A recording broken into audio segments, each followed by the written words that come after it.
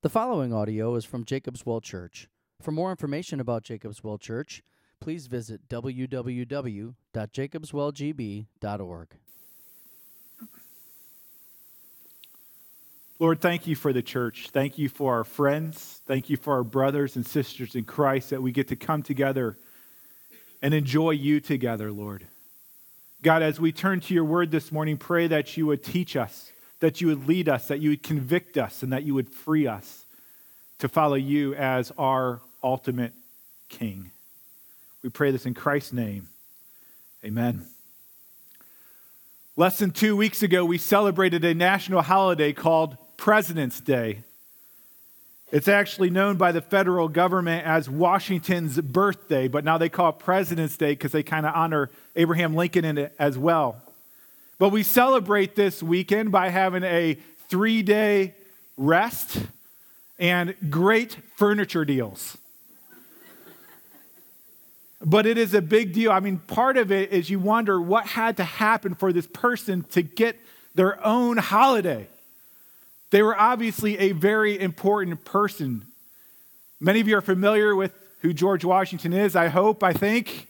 You probably even know what he looks like. He's on our money. He's often on the walls in our schools. You can see his picture almost anywhere you go. He's a very prominent figure in our history.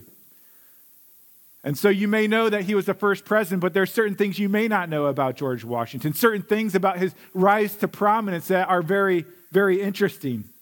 For example, did you know that Washington was the first and only president to receive 100% of the electoral vote? It happened twice, and yet he did not run for president. He did not even want to become president. In fact, after he was elected president, he tried to dodge it. He even tried to reject it, but finally he submitted to the vote of the Congress. Did you know that he had to borrow his own money to go to his own inauguration, and his wife didn't even go with him? She stayed at home. Did you know that during his first term, the White House was built in what is called Washington, D.C., named after him, but he never served in Washington, D.C. He served in New York and Philadelphia. Did you know that Washington was so strong that he could crack a walnut shell between his thumb and his forefinger? And I think maybe the coolest thing about Washington that I learned is that he was the only president to ever lead the military into battle. George Washington is someone that we are all familiar with because he was our first president, because he was a momentous figure in the history of our country and therefore a momentous figure in the history of our own lives. He is a pivotal person. He was instrumental in the foundation of our country and the transition from English rule to a presidential democratic rule.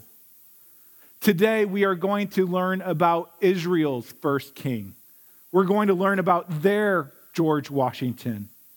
Before I get into it, I can hardly overemphasize how historical the chapter is that we are going to be reading today. In seminary, we were given a helpful acronym to help us lay out the outline and the eras of the Old Testament. If you're like me, sometimes the Old Testament is very confusing. It's not always chronological, and so we were given this acronym to help us understand where things fit in what eras of the Old Testament. It's in your bulletin. It's also up here on the screen. I'll just walk through it quickly with you. Ta-da! Is it there, Polly? There we go.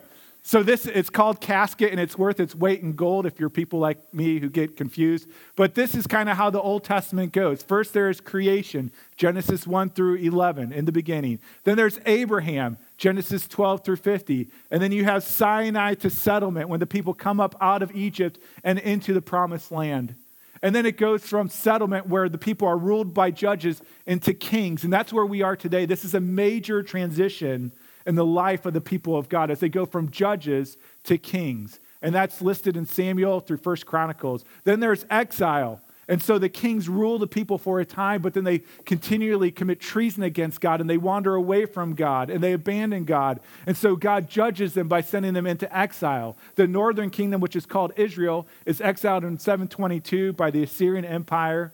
And then the southern Israel, which is called Judah, is exiled in 586. And so they're exiled. But then God brings them back and they create a new temple, a second temple. They also create walls around the city. And they reestablish themselves in Jerusalem and in the Promised Land. And so that's kind of the outline. But what you see is that today we are at a pivotal point in which we are transitioning from the people of God being ruled by judges to the people of God being ruled by a king. And today we get to read about that first human king, their George Washington. And his name is Saul, the Benjaminite. If you would, please open up to 1 Samuel chapter 9. It's page 230 in the Red Bible and page 306 in the Children's Bible.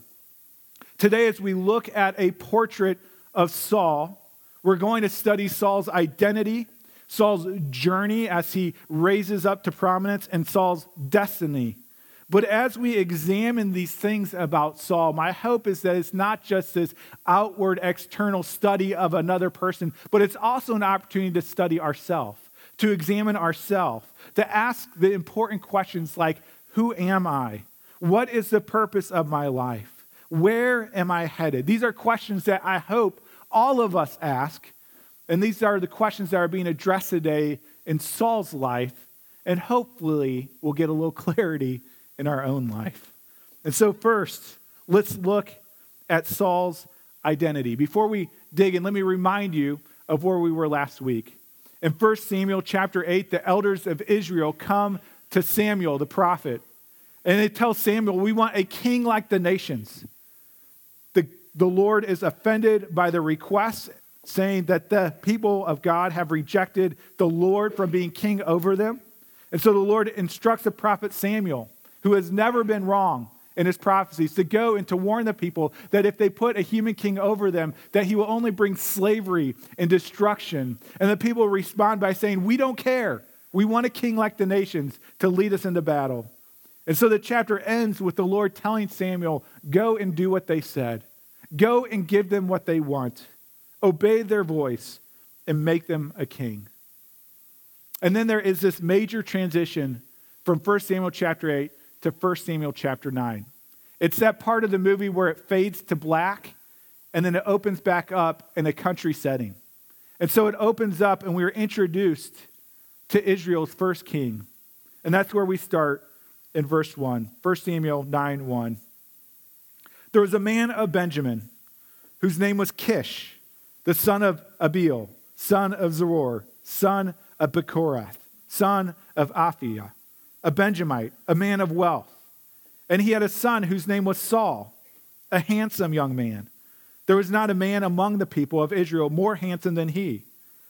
From his shoulders upwards, he was taller than any of the people. Let's stop there. There are several important things that we see about Saul, Israel's first king in this passage. 5 things in particular. First, we see that Saul was a Benjaminite. This means that he was from among the tribes of Israel, probably from the smallest tribe. You see, the Benjamites were kind of a wicked people, and there was a civil war in which they fought against each other and killed one another. And so through attrition, many of them had died off.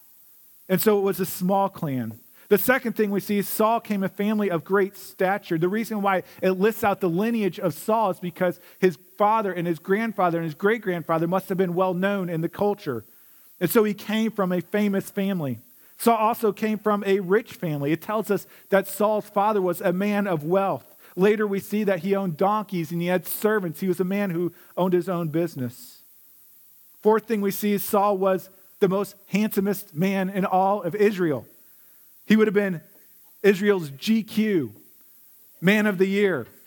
He was handsome. He was good looking. And finally, we see that Saul was tall. That rhymes. I didn't get that before. But Saul was tall, which means that he was an ominous figure. He would have been a figure that would have been great to look to in battle as a leader, as a general on the battlefield. And so to summarize, what we see in this passage is that Saul was not only tall, dark, and handsome, but he was also influential and he was rich. You see, what we see in this passage is that God is giving Israel what they wanted. God is giving Israel a king like the nations, one who has the outward appearance and stature of the king, one who is captivating to the people, one who is physically impressive, one that people would admire and want to follow. But the most interesting thing about the description of Saul is what it doesn't include. You see, this first few verses of 1 Samuel chapter 9 is describing the most distinguishing features about Saul. And what it is missing are any internal attributes. There is no description of Saul's character. It doesn't tell us if Saul was a noble man or a good man or a godly man. It doesn't tell us if he's a good leader. All it tells us is that Saul looked like a king and that he had the reputation of his family that made him eligible to be a king. See, Saul possessed the external attributes Israel wanted in a king, but not the internal attributes that God wanted in a king. Not only was Saul a Benjaminite, the least spiritual and most sin-stained clan in Israel, but later on we see that he had no idea who Samuel was.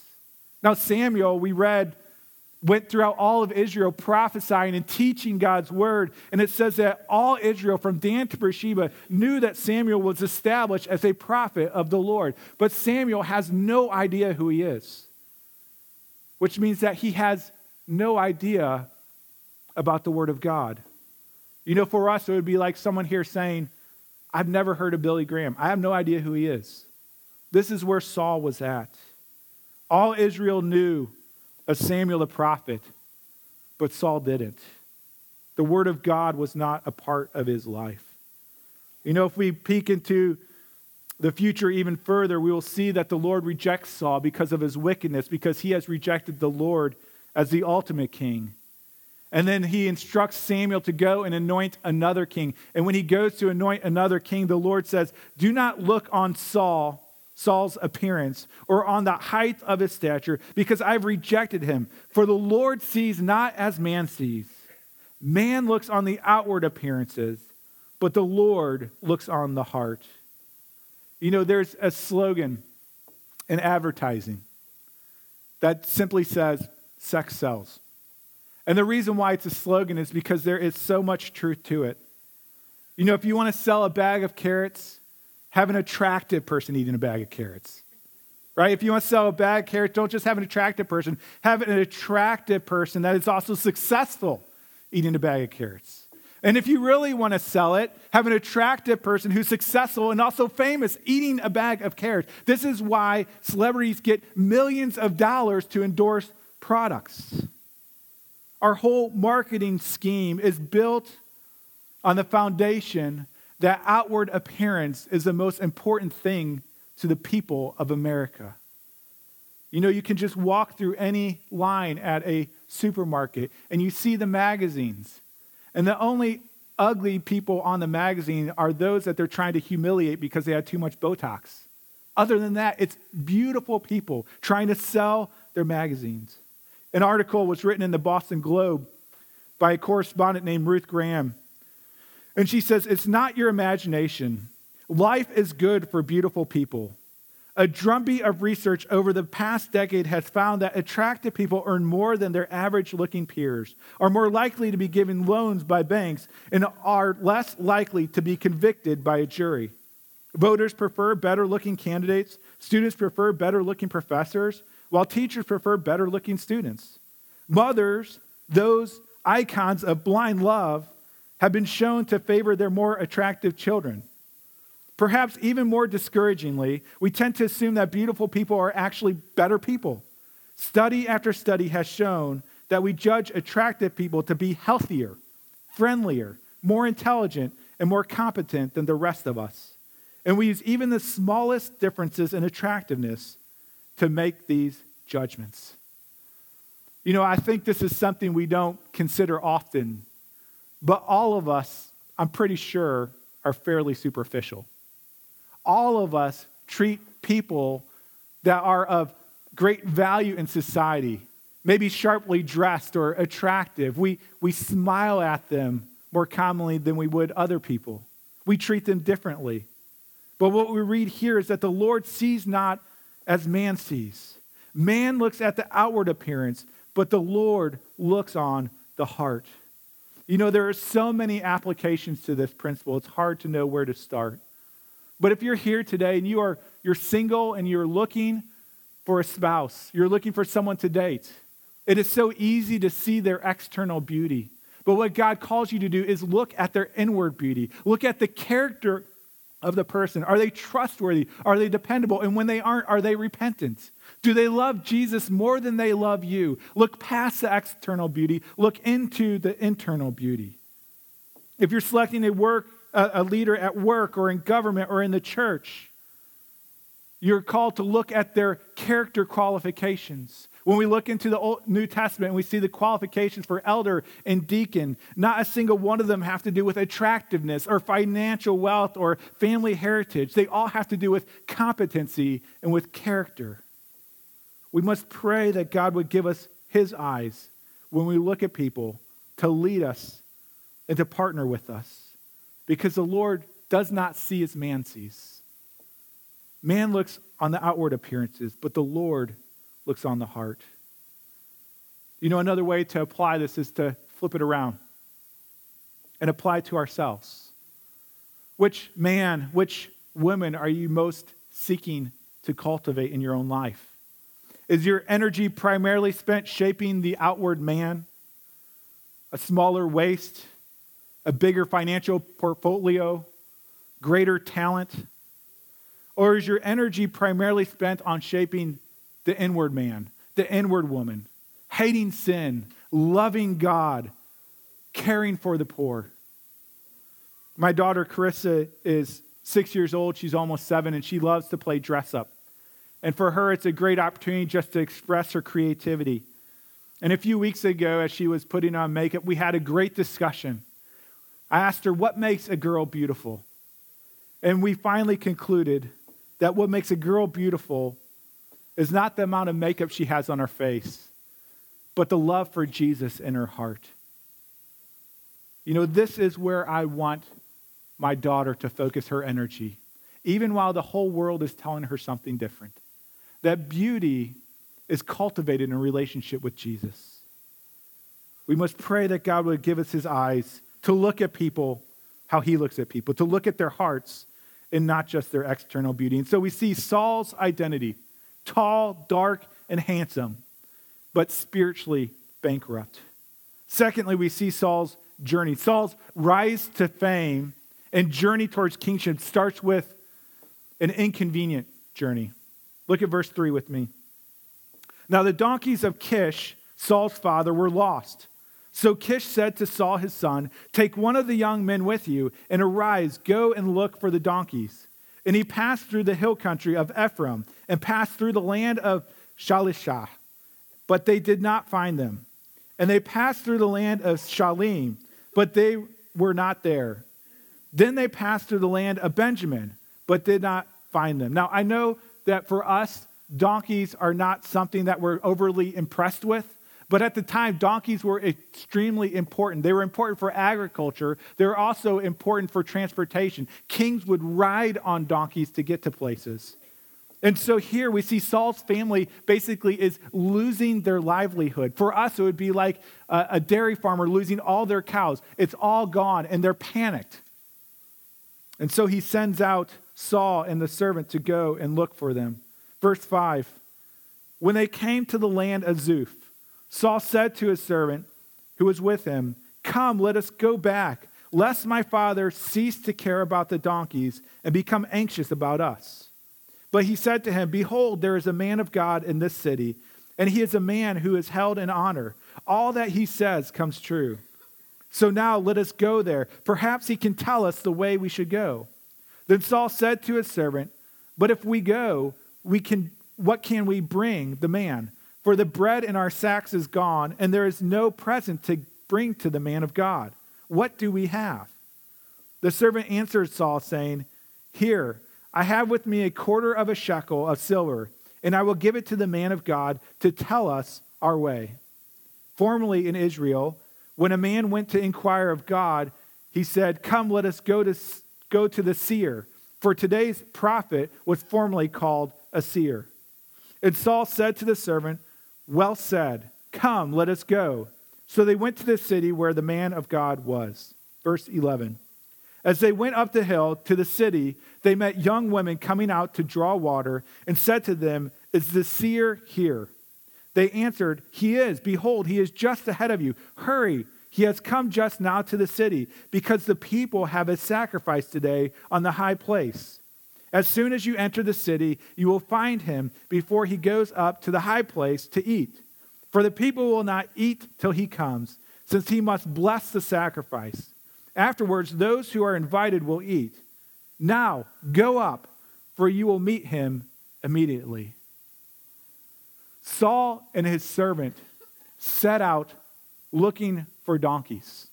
And my guess is that as they were looking for donkeys and they wandered about aimlessly, they thought all of this is just a collection of random, arbitrary, unplanned events. But then we get to verse 14 through 16. And what we see in verse 14 through 16 is the events which seem arbitrary and random to Saul and to his servant are actually the providential plan of God. Let's look, verse 14 through 16. So they went up to the city. As they were entering the city, they saw Samuel coming out towards them on his way up to the high place. Now the day before Saul came, the Lord had revealed to Samuel, saying, "Tomorrow, about this time, I will send to you a man from the land of Benjamin, and you shall anoint him to be prince over my people Israel. He shall save my people from the hand of the Philistines, for I have seen my people, because their cry has come to me." You may remember that song from several years ago, maybe the 90s, "Who Let the Dogs Out?" Do you remember that song? Well, my youngest son, Cooper, has somehow caught wind of that song, and he goes throughout my house saying, "Who let the dogs out?" In this passage, we get to ask the question, who let the donkeys out? And what's the answer? God did. God let the donkeys out, just at the right time to orchestrate this divine appointment with Samuel. But it goes far further than that.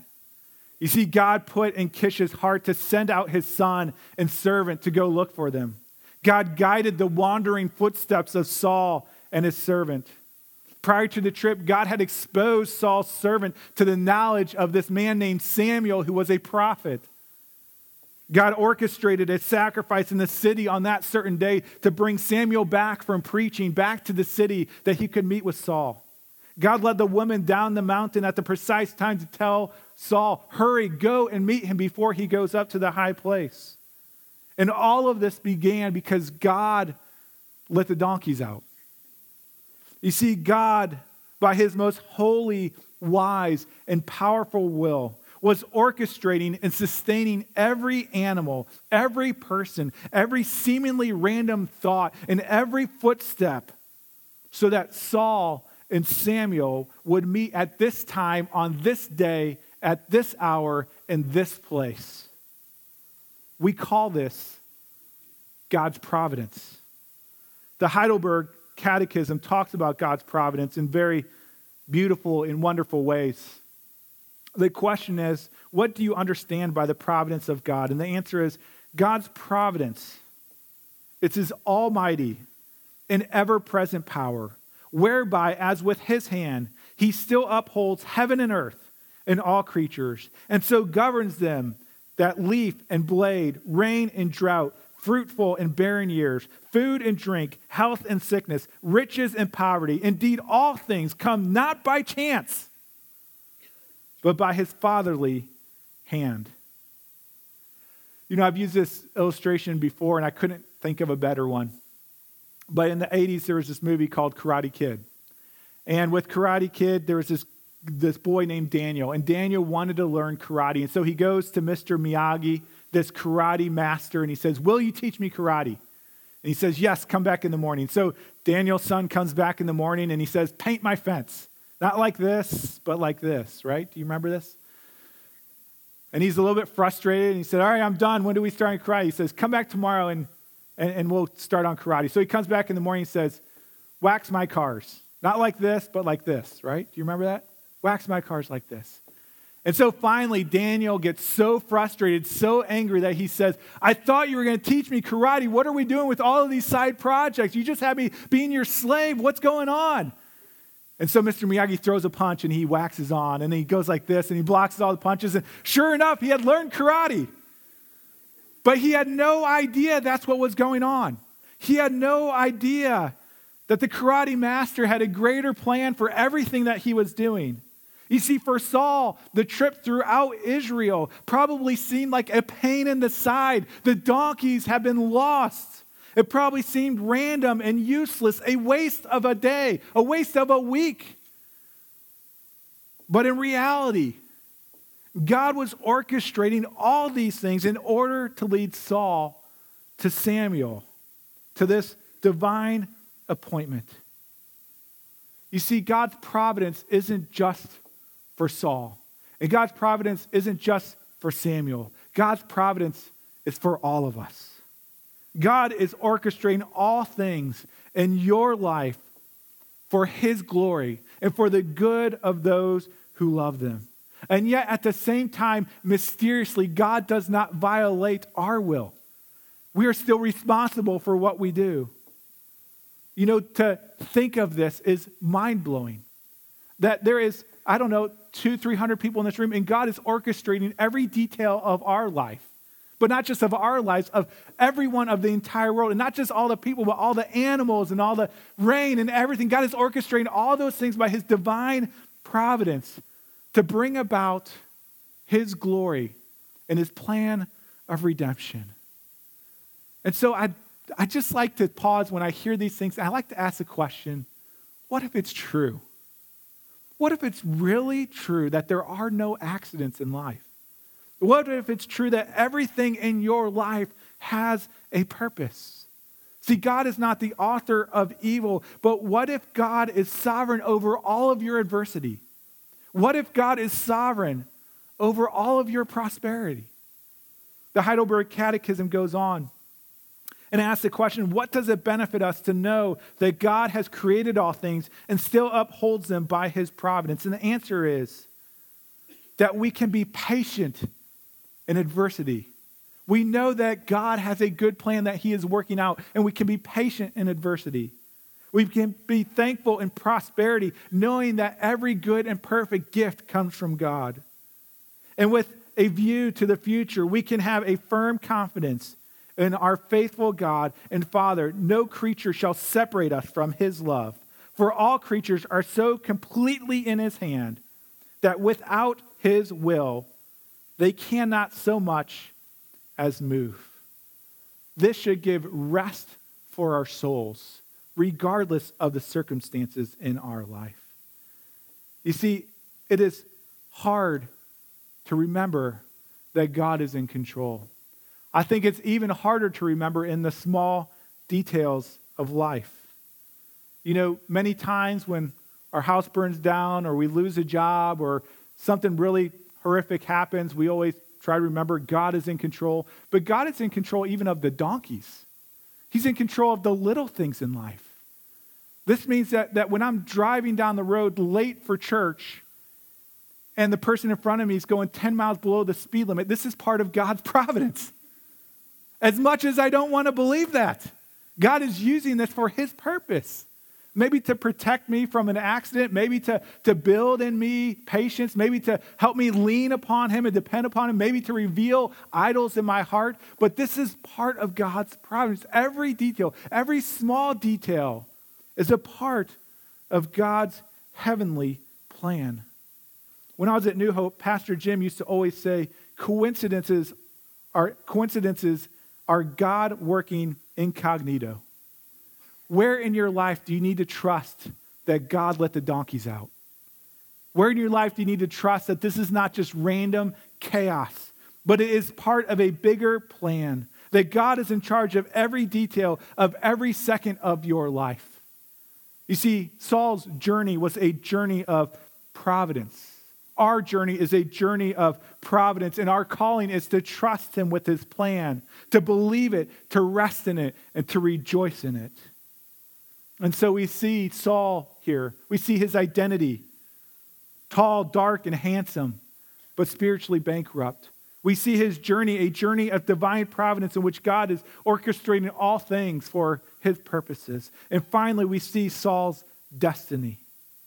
There's a lot in these verses, verse 16 through 27, and so it's going to be kind of choppy, but I want to walk through and show you all the things that God is telling us is going to be the destiny of Saul. Verse 16, he says this, the Lord says to Samuel, "Tomorrow about this time, I will send to you a man from the land of Benjamin, and you shall anoint him to be prince over my people Israel. He shall save my people from the hand of the Philistines, for I have seen my people, because their cry has come to me." And so just in those first few verses, we learn a little bit about the destiny of Saul. We learn that he's to be anointed, to be prince, to become king of Israel. But we also see that God, because he loves his children, loves his rebellious children, is going through Saul to defeat their enemy, the Philistines, and to save them from their enemies. It goes on, verse 17. When Samuel saw Saul, that's hard to say, when Samuel saw Saul, the Lord told him, "Here is the man of whom I spoke to you. He it is who shall restrain my people." Let's pause there again. Now, that word in the ESV, restrained, is translated different ways in different Bibles. I think the ESV is actually the only one that translates it restrained. Yours might translate it as reign or govern.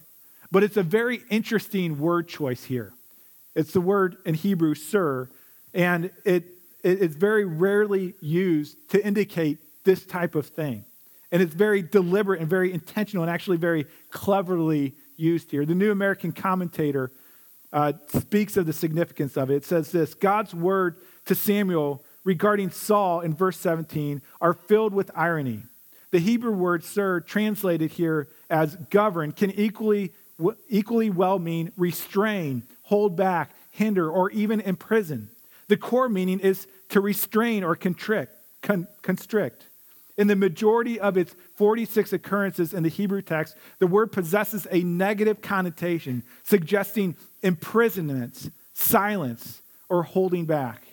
In fact, 9:17 right here is the only location in Scripture where the word can be taken to mean rule. And so what is being communicated by the language here is that one of the destinies of Saul is to rule in such a way that it actually restricts the people of God from their relationship with God. It actually enslaves them, similar to what we saw before, that Saul's destiny is to be part of God's judgment against their rebellion against God as their ultimate king. It continues, verse 18. Then Saul approached Samuel in the gate and said, "Tell me, where is the house of the seer?" Samuel answered Saul, "I am the seer. Go up before me to the high place, for today you shall eat with me, and in the morning I will let you go and will tell you all that is on your mind. As for your donkeys that were lost 3 days ago, do not set your mind on them, for they have been found. And for whom is all that is desirable in Israel? Is it not for you and for all your father's house?" Saul answered, "Am I not a Benjamite from the least of the tribes of Israel? And is not my clan the humblest of all the clans of the tribe of Benjamin? Why then have you spoken to me in this way?" In the first part of verse 20, Samuel proves himself to be a prophet. He recognizes that the reason that Saul had come was because he lost his donkeys. To our knowledge, Saul had never mentioned the donkeys. Not only that, he says when it happened 3 days ago. Not only that, he says the donkeys have been found. And so because he has this credibility of a prophet now with Saul, the next words are startling to him. These are words that are confusing to us. It says, "And for whom is all that is desirable in Israel? Is it not for you and for all your father's house?" These words are confusing to us, but we see they were very clear to Saul because he took them as words of flattery. And he responds, "Who am I? I'm just a Benjaminite. How could you say these things to me?" And so what Samuel is saying here is, Saul, you are the desire of Israel. Everybody wants you. And the implication is they want you to be their king. They want a man just like you to lead them. He was tall, dark, handsome, and they wanted him to be king. And he says, "Why are you even troubling yourself with these donkeys? You're going to possess almost all of Israel. It goes on. Verse 22, then Samuel took Saul and his young man and brought them into the hall and gave them a place at the head of those who had been invited, who were about 30 persons. And Samuel said to the cook, bring the portion I gave you, of which I said to you, put it aside.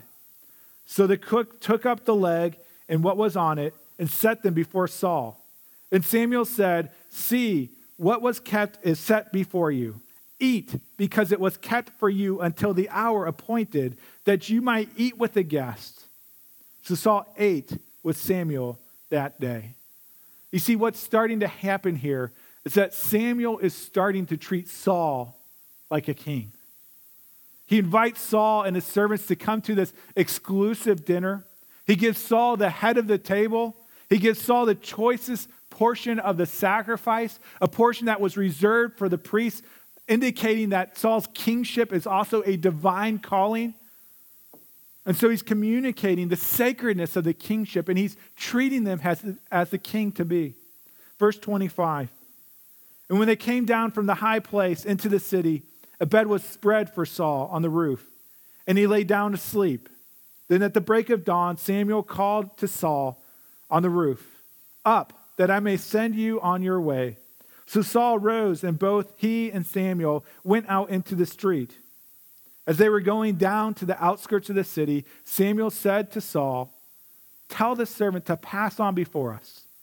And when he has passed on, stop here yourself for a while, that I may make known to you the word of God. This is the cliffhanger. Next week, you get to hear their conversation. But what we see in this passage is that Samuel is showing fatherly care to Saul. And what is happening is he's providing him with the best places to eat. He's walking him out of the city. He's journeying with him. He pulls him aside to have a father-son conversation. All of this is because Samuel is adopting Saul, just as Eli had adopted him. What Samuel is doing here is so important because he is fostering the relationship between the spiritual leader of Israel and the king of Israel. You see, the political kings of Israel were never to have absolute authority because we know absolute authority corrupts absolutely, right? They were supposed to have an intimate fatherly relationship with the spiritual leader of Israel. For David, he had it with Nathan, the prophet. And this was to keep them in check. And so he is developing this relationship. And so here in this passage, we see Saul's destiny. That Saul is going to be king, that Saul would defeat the Philistines, that Saul would restrain God's people, that Saul would have the affections of Israel, and that Saul would be adopted by the prophet Samuel. This is Saul's destiny. But what is your destiny? You know, none of us know what the next 5 years hold. What the next 20 years hold. I don't think any of you have had a prophet come and tell you what's going to happen tomorrow. But we need not be anxious, because although we don't know what the future holds, we do know the one who holds the future. Yesterday, I was at a family reunion, and we were driving a four-wheeler around, and my little kids wanted to ride on the four-wheeler, and so I'd put them up on my lap, and they'd sit down, and they'd kind of have their hands on the steering wheel a little bit, but I had firm control of it. And we drove around, and we went over some unexpected bumps, and I took some unexpected turns, and they're smiling, and they're laughing, and they're giggling. And the reason they can do that is because they're riding with their daddy. You see, if they're riding with a stranger, they would be struck with fear and panic. But they're riding with their daddy, who they know loves them, and they know that he is a competent driver. They know that he's not going to abandon them in the woods and head for home, but that he will bring them safely back. You know, in your life, you will hit bumps in the road. You will meet unexpected turns. But if you are here and you are a child of God, you know that you need not be anxious, because although you don't know what the future holds, you know who is holding the future. You know your heavenly Father. You know that he is good, and that he is loving, and that he is competent, and that he will never fail you, and that he will always lead you home. You see, many years later would come another king in Israel, the final king of Israel, a king who did not chase donkeys, but came in riding on a donkey. His identity was he was the Son of God, the King of Kings, the Anointed One, the Messiah. His journey was filled with suffering and pain as he was mocked and ridiculed and hung on a cross for our sins. His destiny was to go to heaven, to rule and to reign and to prepare a place for his children to come and be with him. There's a gravestone in a British cemetery that says, "Pause, my friends, as you walk by. As you are now, so once was I. As I am now, so you will be. Prepare, my friend, to follow me." And the visitor added a sign next to it saying, "To follow you is not my intent until I know which way you went." Friends, you cannot know what tomorrow holds, but the amazing thing is you can know what eternity holds. Isn't that crazy? You don't know what the next hour holds, but you can know what forever holds. God wants us to be sure in our salvation. See, there is no mistake that you're here today. If God is providential over all things, the reason you're here today is because God has brought you here. He has orchestrated all things to hear this call, to come and trust in Jesus. You do not know what tomorrow holds, but you can know what the future holds. Your destiny can be heaven with Jesus for all eternity, and we can trust him as our Savior to be with him forever with this great assurance and ultimate destiny where we will have glorious bliss and no more pain. Let me end with this. This past week, I've been doing a lot of movie illustrations lately. I don't know why. I think I've run out of personal life illustrations about 3 years ago, so I have to steal other ones. This past week, we went to go see Kung Fu Panda 3, and a great movie. And one of the big themes of the movie was that the bear, Po, needed to answer this single question: who am I? And he found out that Master Igwe actually took 20 years in a cave by himself to figure out, who am I? Well, by the end of the movie, it turns out Po was a panda. And he was a dragon warrior. You know, as we look at Saul, the first king of Israel, and we understand who he is, we're faced with the question, who am I? And so the question is, who are you? If you trust in Christ, Scripture tells us that we are the people of God, that you are a child of God, that your journey is one of service and enjoyment of God, and that your destiny is to be with Jesus forever. Let's pray. Lord, thank you for the great hope that we have in Christ, our ultimate King, a King that will not fail us, a King that will not let us down, but a King that has already secured our salvation upon the cross. And although we don't know what tomorrow holds, God, we know that eternity holds paradise with you for all eternity.